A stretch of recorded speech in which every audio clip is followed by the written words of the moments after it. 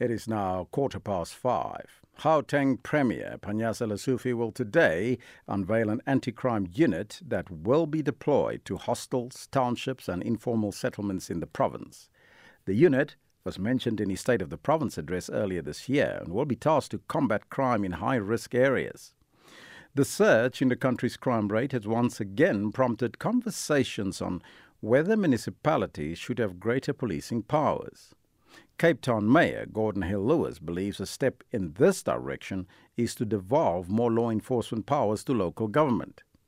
He once called for the Police Minister Bheki Cele to devolve such functions to the city administration, saying this would aid in reducing the crime rate. For more analysis on this, we're joined on the line by Eldred De Klerk, a senior policing specialist at the Centre for Security and Intelligence Praxis. A very good morning to you, sir, and welcome. Well, it looks like we've just lost him there at the last minute. We'll try and get him back and find out more about this as the Premier will today unveil that anti-crime unit that will be deployed to all hostels, to townships and informal settlements in the province. That unit, as you know, was mentioned in his State of the Province address earlier this year and will be tasked to combat crime in high-risk areas. We've got a number of those areas in Johannesburg. I'd like to find out more about that. We are now joined on the line by Eldred De Klerk, the senior policing specialist at the Centre for Security and Intelligence Praxis. A very good morning to you, sir, and welcome. Thank you, Elvis. Good morning to you and your listeners. Firstly, I would like to get what you make of this initiative by the Gauteng Premier Panyaza Lesufi to deploy an anti-crime unit which will be deployed to hostels and townships and informal settlements in the province. Elvis, it's an interesting one because it's the same lament and call that comes from the Western Cape. And I'm not certain in terms of legislation where provinces get policing powers. So the only way they can do it is by harnessing the powers given to Metro Police and very specific policing powers given to law enforcement through municipalities. Effectively coordinating and using that in a strategic way will definitely add a dimension to the policing equation that is much needed. However, we don't need another set of mini-me police officers out there acting like the National South African Police.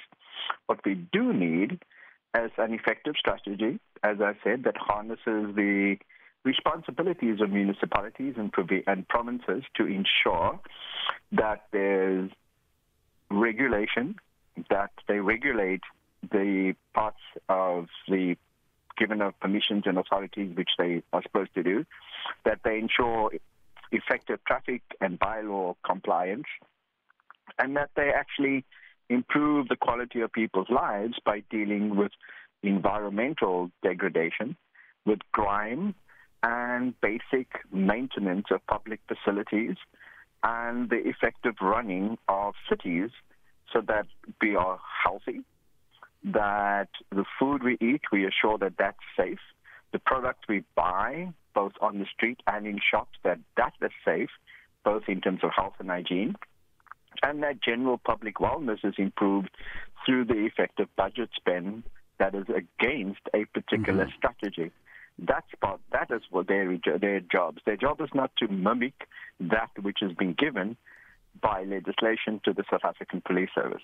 Just briefly, do you think that crime would be reduced if municipalities were given greater policing powers? I'm not sure what policing powers they're asking for. If this is powers of arrest, all of us already have that through citizens' arrest powers, and so does law enforcement, and so does Metro.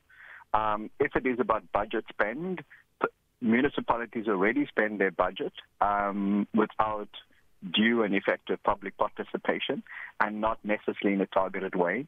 Most integrated development plans lack, as part of that integrated, a community safety plan. So municipalities and provinces must focus on safety and security. They must focus on the fact that they need to increase the quality of our lives of our citizens, which is after 29 years hasn't effectively happened. And they mustn't endeavor to be the National Police Service. Now, this comes amidst a narrative, Elvis, that you and I are fully aware of, that we have weak national government and that we have a failing or ailing South African Police Service. So let's address that And let's make sure that we take whatever we have in this resource bundle called policing, which is the function of many different institutions, and we harness and coordinate that in a coherent way against a comprehensive national security strategy.